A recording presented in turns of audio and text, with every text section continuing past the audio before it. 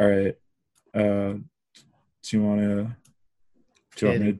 Do you want me to do a countdown or something?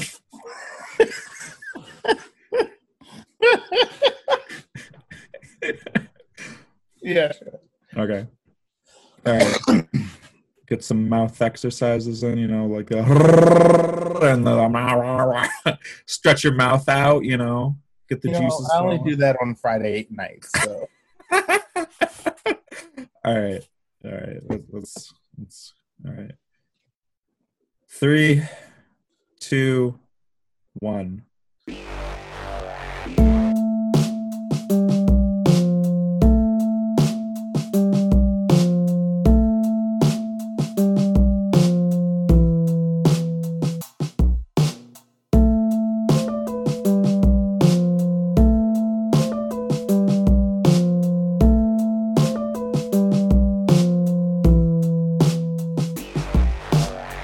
Hey, I'm Jason. And I'm Alex. And today we got the Knights Library podcast, our first inaugural episode with the great poet Stephen Furlong. And Jason is going to read his bio. Stephen Furlong is a poet living outside of Kansas City, Missouri, where he lives with his wife and cat. He is the author of the chapbook What Lost Taught Me, Nova Scotia Press, 2018. Recent publications can be found in the Pines Hill Review, Louisiana Literature, and Flypaper Lit, among others. He will be found at Twitter at Stephen J. Furlong, and his pronouns are he, him. And like I said, Stephen's a great poet. We got this interview coming up hot, and we're going to hit the transition into the interview now. Hello, my name is Stephen Furlong, and I'm going to be reading my poem titled Then and Now, which was published with Pine Hills Review, which is edited by Daniel Nestor, and it's put on by the College of St. Rose, which is about 10 minutes from where I grew up in upstate New York. And it's for Jimmy and Mikey. Here we are, all in the family room. We haven't all been together for a couple of years now. That's the problem with different states, lives, and partners who tug and pull like a child running with a kite.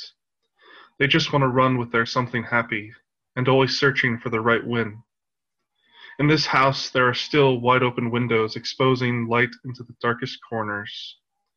Shadows huddle near the corner of my vision.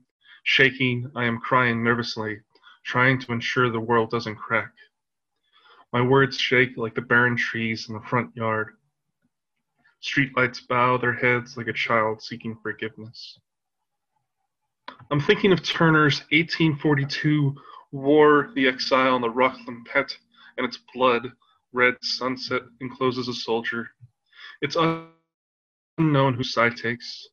Napoleon stands in the middle, arms folded, facing the sea of defeat, widespread. It will become his legacy.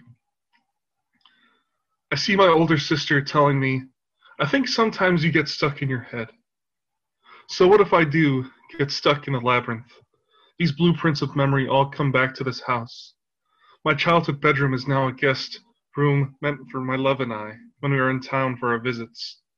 There's a touch of my childhood here on the wall, a chalkboard square where I most recently left a line from Kyle Dargan. I will remember this years later as one of the good days, and I hope that's true. Because I've been carrying this weight upon my shoulder, I tell my therapist it's like a backpack. There are pockets I still have to explore. Undoing the clasp, I see my brother's eyes.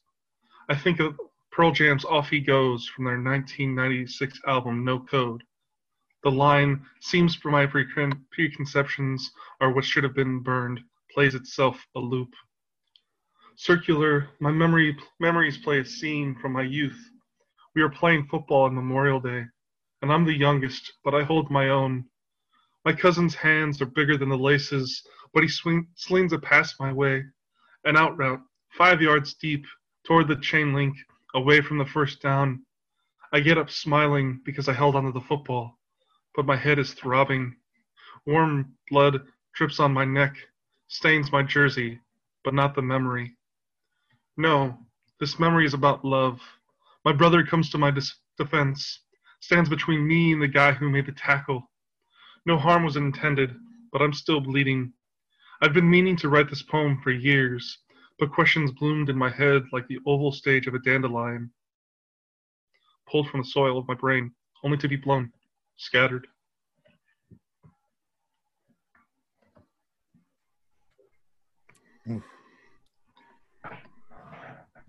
Thank you, and welcome, Stephen.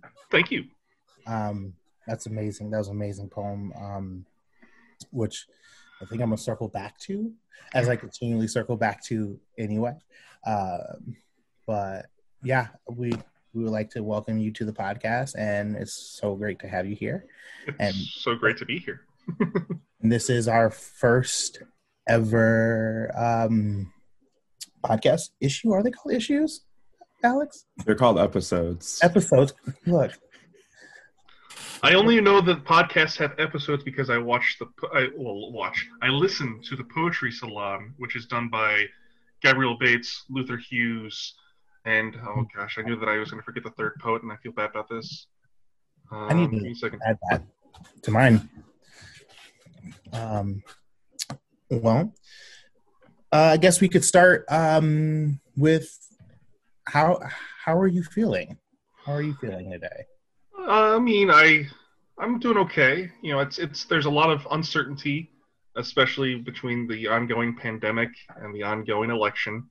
For the sake of my mental health, I've kind of avoided searching election 2020 results as long as I can. I mean, I know that comes from a place of protection, but it's just, you know, there's so many things going on, and there's so many resources that you can find that talk about things as far as the election's concerned, and so just that all that noise is very much loud, and I have been trying to find ways to keep and maintain quiet. That I can definitely understand. Yeah, it's very, very noisy. Fujita Hot, that's the poet. I knew that I was going to forget it. Jeez. Sorry, I had to look it up. You're one of my favorite people, and you know this. I try. I mean, I don't like forgetting people, and so therefore I knew the name, and it was on the tip of my tongue, but I'm just like, I have to look this up. But the point I'm trying to say, listen to the Poetry Salon. They're fantastic. The one that I keep going back to is they had a conversation with Jericho Brown, and Jericho is just such a brilliant, brilliant mind who every book that he's written has cultivated my thought process on poetry and memory and trauma, and he's just a brilliant. I could talk about him the entire podcast, but I'm sure even though that would be appreciated by some folks, that you should probably move the topic somewhere else. I'm saying please buy his first book, revolutionized the way that I saw memory, and I was like, that's what poetry can do if you really get at the heart of memory and get at the heart of narrative, and it just mind blowing. Speaking on memory, one of the lines in the poem that you just read, these blueprints all. The line specifically is these blueprints of memory all come back to this house. My childhood bedroom is now a guest room. Which is true. My parents made my childhood bedroom a guest room, which, you know, I totally understand. You know, I no longer live in New York, and it makes sense, but I'm the first child of, I mean, I have three siblings, and I'm the first child of the family whose room has now become a guest room. And so therefore, my mother sent me a picture one day and said, we're starting to think about, you know, painting over your room. And it was really sad because I really built that room with what the vision that was in mind. It was all what I wanted to do. I had like my closet doors looked like lockers that had some of my favorite players. Like I had Michael Jordan, Brian Urlacher. I had Tino Martinez. I had Julius Peppers, and like I had the middle was my own locker, and it had my nickname, which is Woogie, Woogie. Not from There's Something About Mary, but I used to be obsessed with the Jungle Book. And so I would dance, and my father said that I was Moogly and Woogly, and Woogly managed to be shortened to Woogie, and it's been my nickname ever since. But like, and then it was, I cultivated it with all these, like snippets of poems and all these. I'm an avid collector of sports memorabilia, so therefore I had, some very awesome photographs that I had gotten, and like, then I got a text message saying, "Hey, this is happening," and I knew that it was for the good, and I knew that it was going to give my wife and I space. But there's just something deeply. It's just like haunting, I guess, because that's where I spent.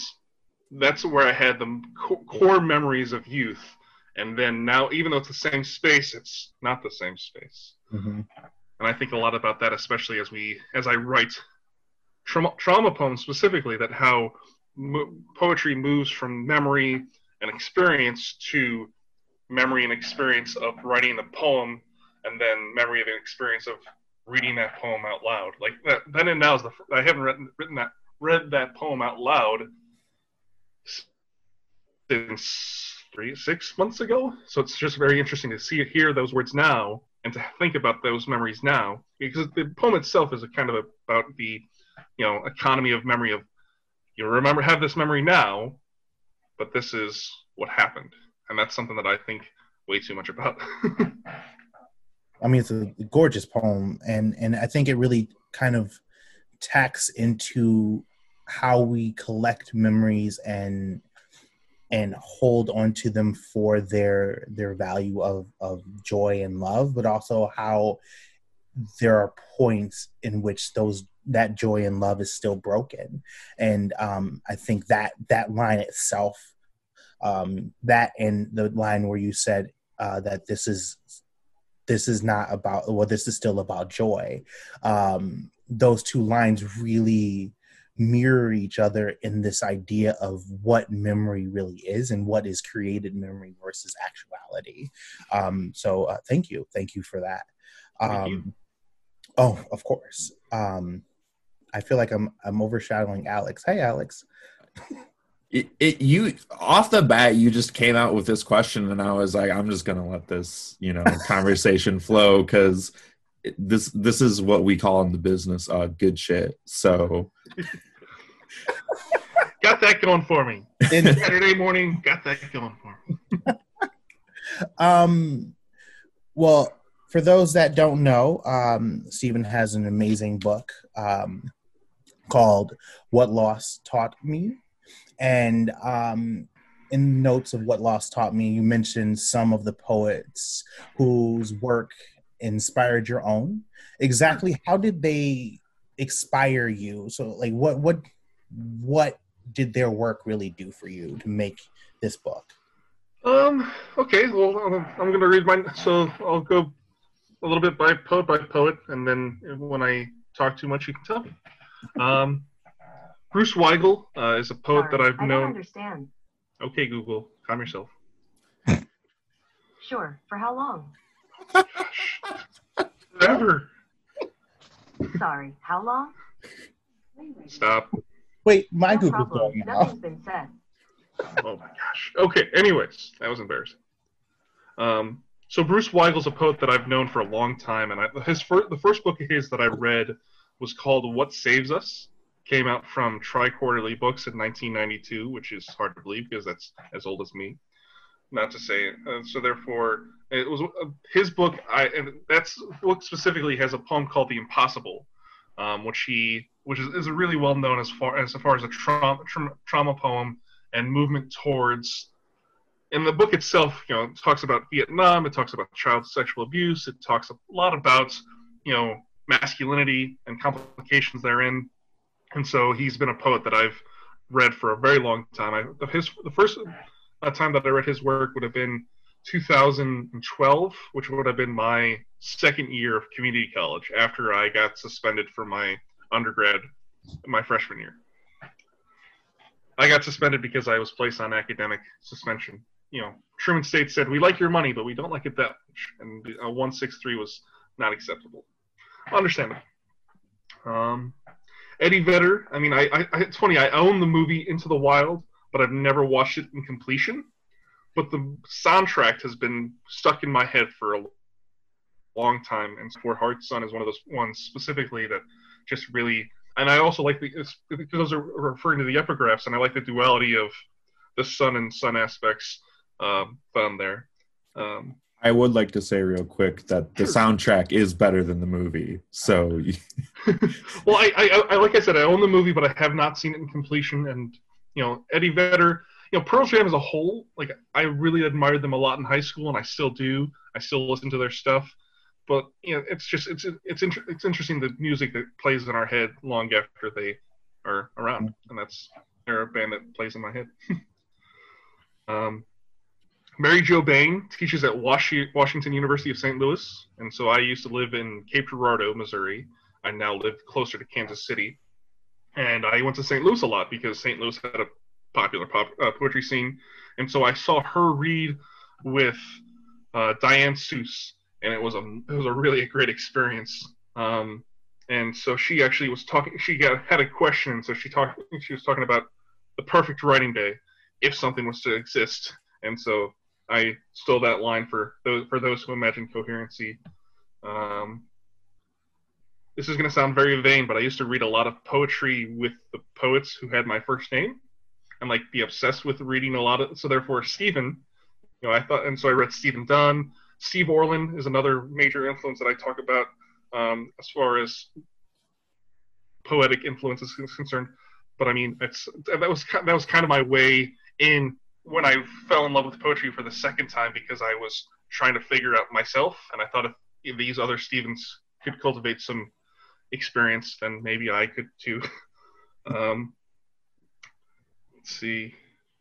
Afal Michael Weaver. I mean, Afal Michael Weaver. I could, again, just like Jericho Brown, I could talk about Afal Michael Weaver for the entire podcast if you let me. But he's just, his work, specifically The Government of Nature, which is the book that with a poem that I do my own variation of in the book. It's just absolutely brilliant. Even though I could talk about it all the time, it also makes me just dumbfounded to just be silent and appreciate what he has to say. So that's what I'll say there. I used to be upset. I still maybe am, but I used to be obsessed with reading my mentors. So therefore, like Jamie D'Agostino is my mentor from Truman State University, and he studied at Western Michigan in Kalamazoo, and so therefore I read William Olson and Nancy Eimers and poets that he studied under because I wanted that lineage. And he also studied under Dean Young, who currently teaches at Texas, but he studied at Dean Young at the University of Chicago Loyola. And I just was like, I'm going to read the poets that inspired you. And so I wanted to do that, and it felt important to have that lineage. But poetry as a whole, I mean, I think a lot about poetry as influence, and I mean, as any poet does. But, these poets helped shape, basically the reading soundtrack that I had during my grad school years, because pretty much all these poems, except for one or two, were written during my grad school years. And so therefore my grad school mentor was always like, what books do you have in your backpack today? What books are we talking about today? So. Awesome. You mentioned the reading soundtrack, and you also mentioned soundtrack. So how much does music actually play into your writing and your writing craft? I think more and more it's helping me step away from the emotion of the writing or rev up that emotion specifically. Like this past year for 2020, because of the ongoing stress of pandemic life, I have put together a Complex playlist. And so therefore, like, I listen to that regularly, and I interact with the individuals in that playlist a lot. And it's one of those things that also is growing based on various people that I encounter through the joys of listening to music. But when I'm writing, I can only listen to instrumental music. So therefore, like, I listen to a lot of piano. I listen to a lot of Trent Reznor's stuff as for electronic stuff. industrial is the technical term, I suppose, if you want it to be that technical. But I find that if I listen to music with words, then the words that come out in my poem are those words, which may not be a bad thing, but it also makes me feel like I'm taking from something that's not mine to take from. I get that. Yeah, for sure. Unless I'm writing a poem that's specific to a song, I typically don't listen. I don't listen to that song or any songs. But I listen to rain sounds because I'm weird. So see, I used to be terrified of thunderstorms as a kid. Like I had a chronic fear anytime that it came, and I even to the point where if people mentioned the word thunder, I thought it would be like an omen that the thunder would come out and it would just like wreak havoc on my young brain. But now I listen to thunderstorm music to fall asleep because it helps my wife fall asleep. I'm glad you said that because I was also very afraid of thunderstorms as a kid, and everyone else I've told that to, they're like, "What the hell? Like why would you ever be scared of thunderstorms?" I'm like, "Have you ever been in a thunderstorm? Right. Not a pleasant experience." And it's a lot of people think, "Oh, you're afraid of the lightning because it's a big sudden light." No, I'm afraid of the thunder. Yeah, it's the thunder. Yeah. And it didn't help that I was told so like my grandmother told me it was Babe Ruth hitting home runs, and the rain was coming out because the Angels were crying because they lost another baseball game. I was told that it was God bowling, and therefore he won again, and the Angels again were crying. It always made me so weirded out that the Angels were crying so much. When I grew up as a Roman Catholic and I was told they were so spiritual and loving and happy and go lucky, I guess, but to know that because rain was happening, they were crying. It was anyway weird things, but a lot of crying. Yes, but I was told all these different things, but I was never told this is why thunder's made. And then I remember the year that we did learn about the rain cycle. I mean, I'm not going to use the specialized term because I don't know the specialized term. But it was my fourth grade year, and that was during the September to like October time frame of fourth grade. And in fourth grade, 9/11 happened, and I grew up in upstate New York, and so that I was not focused as a student. That's fair. That's very fair. You say fourth grade? Fourth grade. Jesus, I was in eighth grade? I was in eighth grade. Or was that ninth grade? That might have been ninth grade. Oh, I feel old. I think it was ninth grade. I think you're 5 years younger than me. I'll be 29 next April. In 4 years. I'll be 33. Okay. In general, I think that I can imagine how difficult being in New York around that time would just be, right? Mm-hmm. So one of the central themes of what loss has taught me is what it means to be a survivor. What do you hope readers take away from these poems? At the end of my book, I have the little meditation that I think a lot about, and that is, let this offer hope, let this offer love, let this be hope, let this be love. And I think that, I've been very fortunate to have a very good support team, between very good counselors to having some of the best friends that a person could ask for. And so therefore, and knowing that I had, my family supported me the best that they could given the circumstances. I think that I really just hope that it gives people who read it another voice to say, you're not alone, because that's what writing and that's what reading does for me. And that's the classic Matilda line, of course. But I think that that's what I really hope for, as far as just helping them be protected from the immense loneliness that comes from being a survivor sometimes.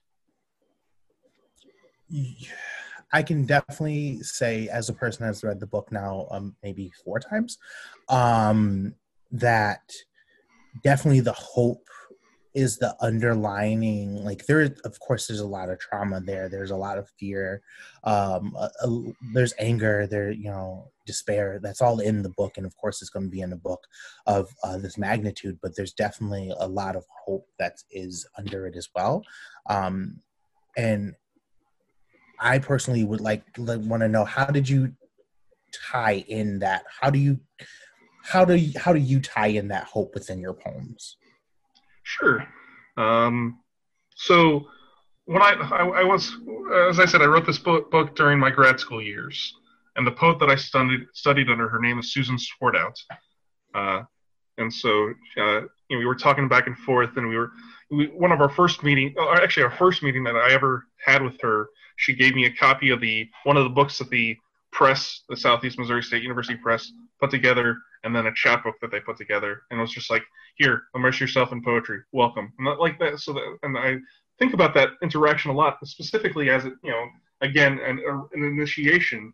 But one of our first conversations that we had about my thesis, I was a writer, but I had in my brain, I'm like, I'm going to go study, and I'm going to write a 80-page critical paper about contemporary trauma poetry and the influence that it has and why it's important and that sort of thing. And so she's just like, you're not going to write your book? Just right there, you're not going to write your book? And I'm like, I was thinking about it, yeah, but that seems very daunting. And she's like, yeah, but you have 2 years, and we have 2 years. Let's do this.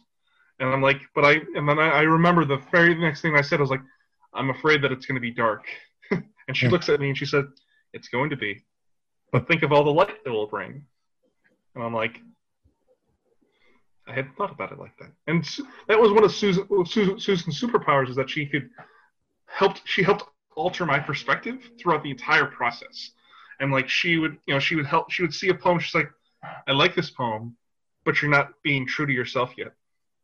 I think you're holding back. And then other times she's like, you wrote this poem and it's fantastic, and I love you and I support you and I hear you. And like, she mixed between being my biggest cheerleader and knowing when to give me a swift kick in the rear. And I think that was really one of the very foundational things. And so like, having that mindset helped a lot. And it helped that I was immersing myself with a lot of trauma poetry and that during that time frame, because it allowed me to recognize other paths. And one of the wonderful, scary, terrifying things about trauma poetry is that everybody has their own way and their own movement towards how they get to how they get to where they want to get to. I hesitate to use the word end, because I don't think that this, I think the more that I think about trauma, the more that I think it's about management. It's not something that's really an ending point. And so, you've seen that hearing those influences, interacting with those influences, allowed me to continue forth and recognize that, writing, by doing the very act of writing, I'm moving forward, and that helped a lot. Awesome. So I'm gonna shift the conversation just a little bit, if that's okay with you. Okay. And we're gonna talk about teaching, because you are a teacher. Sure. So how did you actually get into your role as a teacher? If you told me after my freshman year at Truman that I was going to become a teacher, I would have laughed in your face. That freshman year I got 1A, and that was in creative writing with Jamie D'Agostino, the poet that I mentioned before. And I got a couple B's, I think 1 or 2 C's, and then I failed the rest, including English composition, which is the class that I currently teach. And I think that failure and that recognition of failure has made me a better teacher, because it has allowed me to have an open conversation in the very beginning part of the semester with my students, and I'm like, the first time I took this class, I failed, and then I got a B, And then I took it again, and I got an A. So therefore, A, I was stubborn and persistent. I got that going for me. But I also think that teaching specifically allows me to see I teach college composition, so freshman students, but I teach at a community college, which means that I see a variety of different people from all walks of life. Like my last semester, before we switched, even when we switched online, but I had a student who was in her mid-50s who was wanting to go get into IT, and she had to take my class. And so, and then I also this semester I have so many high school students are taking my English class, and so just to know that ebb and flow of where they are in their journey is really awesome to me. But I think that being able to write clearly and being able to articulate, how you're feeling with, I tell my students specifically all the time, concrete specific details. They're going to help push you forth, and they're going to be the foundation of your narrative, or whatever the narrative that you're talking about is. And, we do multiple different things. The first two essays are more geared towards personal narrative. The third essay is an essay that uses research, and then, we're just moving on and forth. But I guess to really get to the heart of your question, I never thought about teaching until my best friend, Charlie Rudiman, told me, he's like, you like learning, you like reading, you like writing. Have you ever thought about teaching? And at that point in time, I was in my second semester of community college time, and the first semester I got a 3.25, so I was becoming the student that my father knew that I could be, which helped. And then Charlie gave me that kind of, this is something you could think about. And I had never thought about that, and so that would have been 8 years ago. And then I took the path back, I graduated from my community college, and then I only applied back to Truman State. I got in, and then, I graduated from there, and then I applied to grad school. And one of the cool things about Southeast Missouri State University is that for your scholarship, you get to teach. And so I taught freshman composition, and I learned on the fly how to teach. And I very much say on the fly, because we have 2 weeks of training, but you don't know how to teach. You don't adequately learn how to teach in 2 weeks. You learn by experience. And I fully admit that I mix between being the soft teddy bear that I am to some people, and then being the grizzly bear, because I didn't know that I was going through so much stress that I had no idea, because that's what grad school does to you. But it also helped me. That experience helped a lot. And then, my last year and a half in Cape Girardeau, I didn't teach at the college because, budget cuts and all that good stuff. And so that time away also helped me with my teaching, because I knew that I wanted to get back to teaching, but I didn't know how I was going to get back. And then, but one thing that it really taught me was to be softer. And I think, especially considering it was a humbling experience, that I was no longer teaching and I would no longer have that opportunity. But now I teach, and I'm heading into this is year 2 of the community college that I teach at. And then, we'll see what paths may lie. Words. How do you think, not just teaching, but your students as well, how have they influenced your specific writing?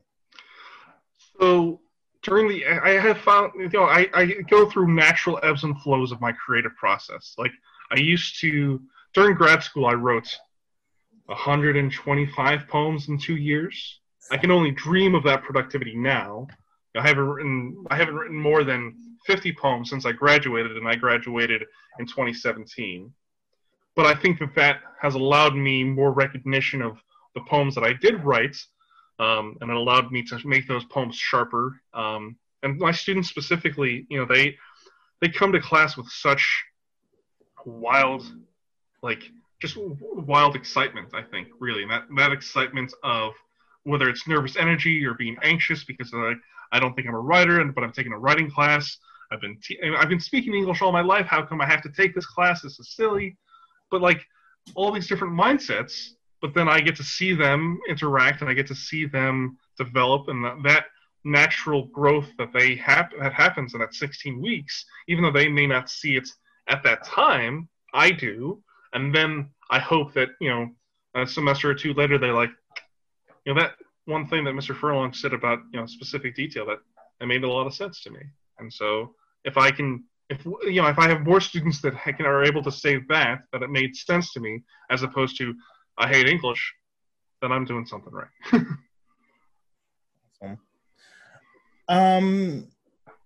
What's next? What do you have coming up? So I'm finally starting to get back into a creative rhythm of sorts, in the sense that I am starting to read more. I mean, it would seem otherwise that I am constantly reading, but because I have about 18 books on my desk right now.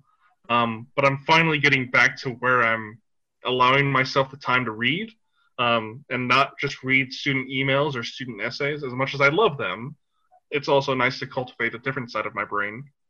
And I also currently do part-time work at a local library, so therefore we've been doing a lot of work about community educational outreach. And so therefore that mindset has also helped me. And one of the things that was approved by my library director was that I get to teach a creative writing class, which is terrifying and exciting and wonderful. But I think that knowing that I have these opportunities has allowed me to be freer when I'm writing my currently writing. And so therefore, as of right now, like most things that I'm writing are words or phrases. Like we have the good fortune of living in the same town as my wife's grandparents, and there's Papa Dan, and Papa Dan, he's going to be turning 81 next year or next month. I'm sorry, and he just says sometimes he just looks at me and he says not the craziest, but just the most offbeat things that you might imagine. And one of the more recent ones that he said, he looks at me and he says, it's important that everybody has ice cream. Keeps everybody happy. And that, just that gentle moments, I wrote down, and just these little grandpa-isms, because my pop, my father's father, died when I was 6 months, and then my mother's father, my grandpa Simmons, died when I was 5, give or take. And so therefore I didn't really have a grandfather growing up.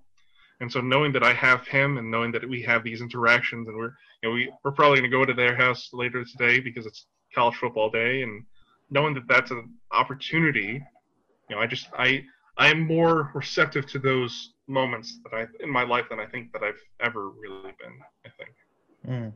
And so I think that that's for how I think about poetry specifically, because I think that, even though I haven't written a poem in 2.5 months, I have also been more actively thinking about poetry, and I think that has allowed me to be in a better headspace when I do actually sit down and be like, today I'm going to write a poem, and that'll come, but it'll take its time, and I get that. Awesome. We look forward to whatever is next on that, for sure, because your work is amazing for sure. If you can't tell, I'm blushing now. Don't worry, this will be all audio, so people won't see your blushing. That means that they also won't see my awesome T-shirt, which is "Ask me about my book." I wore this shirt for this conversation specifically. I got it as a T-shirt for my little sister 2 years ago, actually, for Christmas. She gave it to me because she's like, "You wrote a book, so this is a cool T-shirt." And I found it. I need one of those. Etsy. I apparently find everything on Etsy. I'm pretty sure Etsy is very handy. It's very. You just reminded me that I've never been, since I moved, I have not been to this library over here, and I wanted to go, so I might go today. Maybe today's a library day. It's always a library day, right? Libraries are amazing, unless it's Hallie Library at Eastern Michigan University.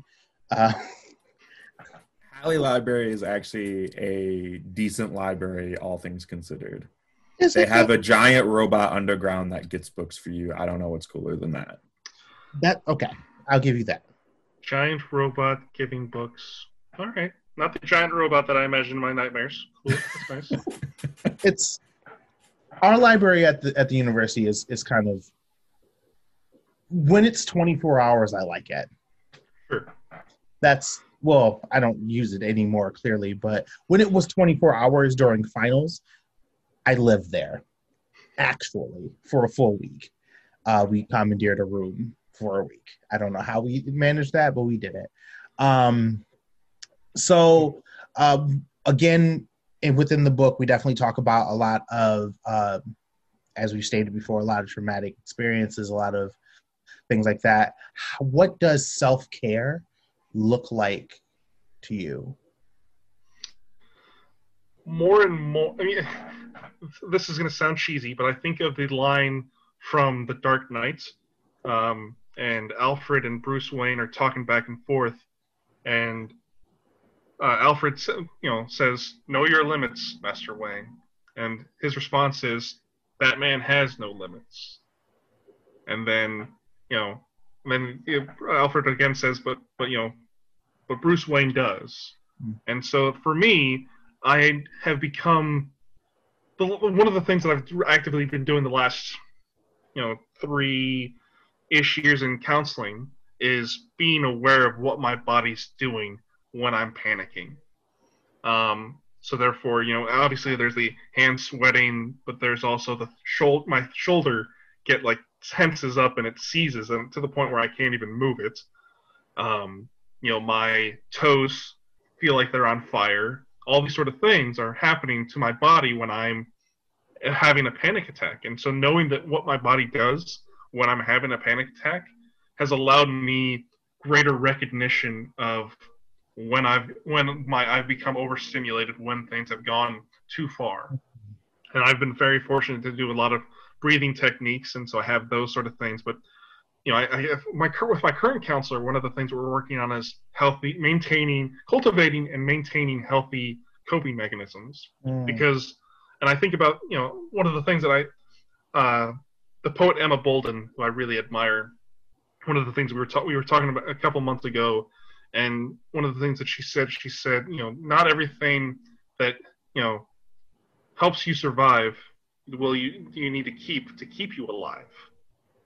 And so I think a lot about that, as far as, even though you might have these things that help you survive, you don't need to keep them around all the time that you're around. And then I think about all the, especially from the first initial months of trauma recovery, which in this case recovery constitutes the time after I opened up about what happened to me with my family, to now, I was at that point in time, I was firmly in survival mode, and now I'm no longer I'm no longer in that mode, in that hyper focus.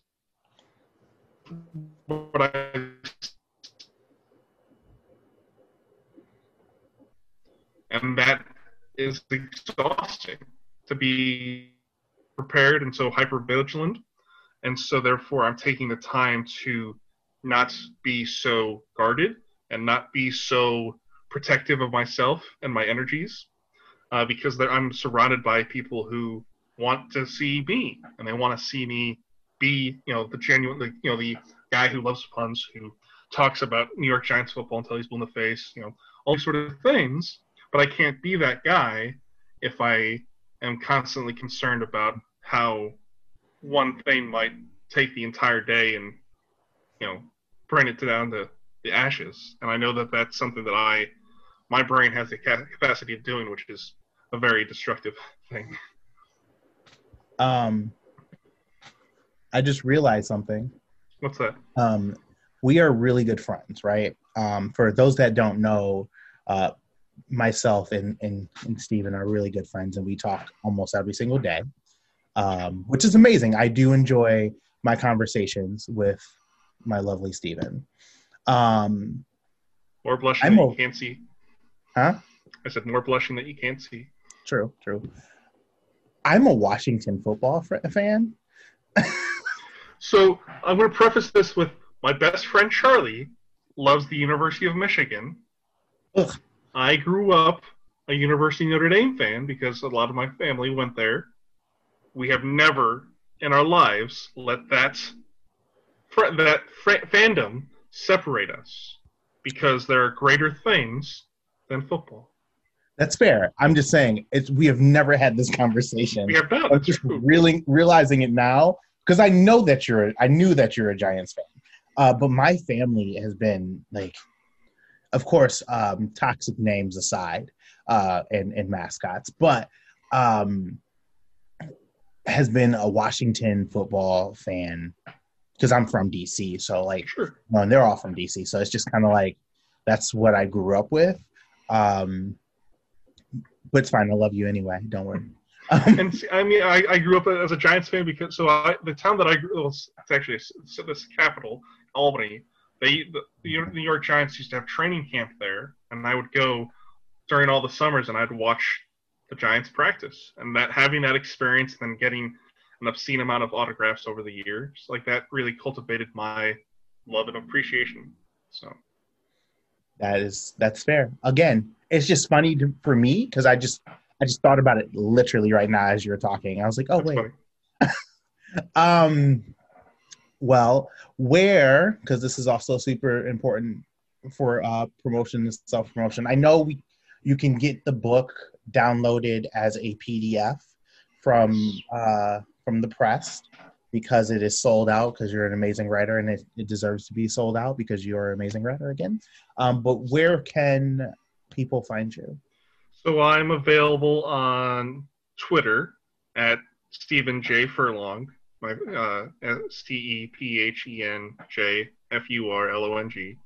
I'm on Facebook if that's something that you still use. I know that that Facebook is becoming increasingly stepping away from, but it's. I also have in the chat book itself, I have my email address, and I put that email address in because I want to be able to be contact, I guess, if that's something that people want to do. This is one of the things that I do as a writer is if I read something deeply profound, I feel the need to reach out to the person who wrote it, for better or for worse. And I remember during my undergrad years, I read Bruce Weigel, and I just thanked him for his work. And I got an email saying, "Thanks, bud." So there was that subtle moment was really sweet. Yeah, no, it's still a moment. That's great. And that's awesome. So definitely, I hope people look up you and get to experience your work and your Twitter. And you definitely are a person that gives a lot of poetry to the community as well. So when you read something, you post it. It's not something that you hold to yourself. And I think that's very important for people to create community through what they read. I'm not just saying this because you posted my poem, but I'm saying this because you post a lot of poems. So I get to read a lot of things that I wouldn't have read before. And it's a way of discovering maybe your favorite new poet, right? So for that, I do appreciate it. 150%. Thank you. Do you mind? Just 150? Darn. 152. I'll give you 152. Do you mind? Got an extra 2%. You mind closing us out with one more poem? Sure.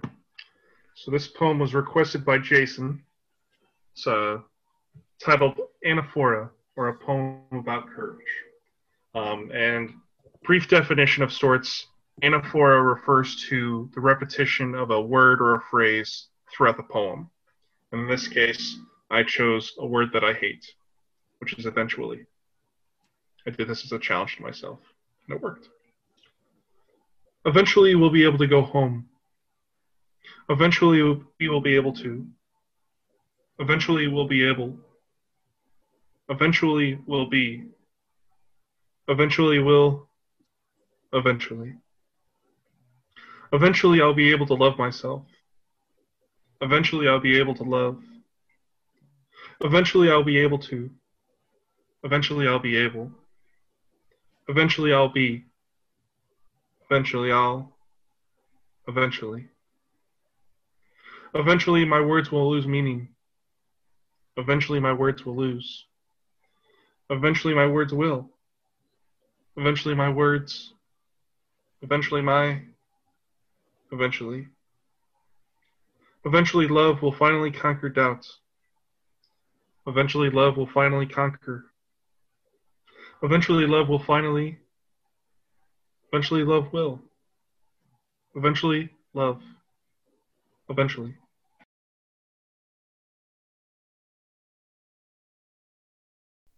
So, unfortunately, Steven's Zoom call crashed right after finishing that poem, so we cannot give him a proper send off with him involved. We promised we will try to do better next time. The Knights Library podcast is hosted by myself, Alex Nuttall, and Jason Crawford. This episode was also edited by myself, who is still Alex Nuttall. A special thank you to Stephen Furlong for being on our first episode, and we cannot thank you enough. Our theme song is I Love the Way You Stood Still, 79, by the all-powerful MC Rhoda. And the song you're hearing right now is Vaguely European, also by the all-powerful MC Rhoda.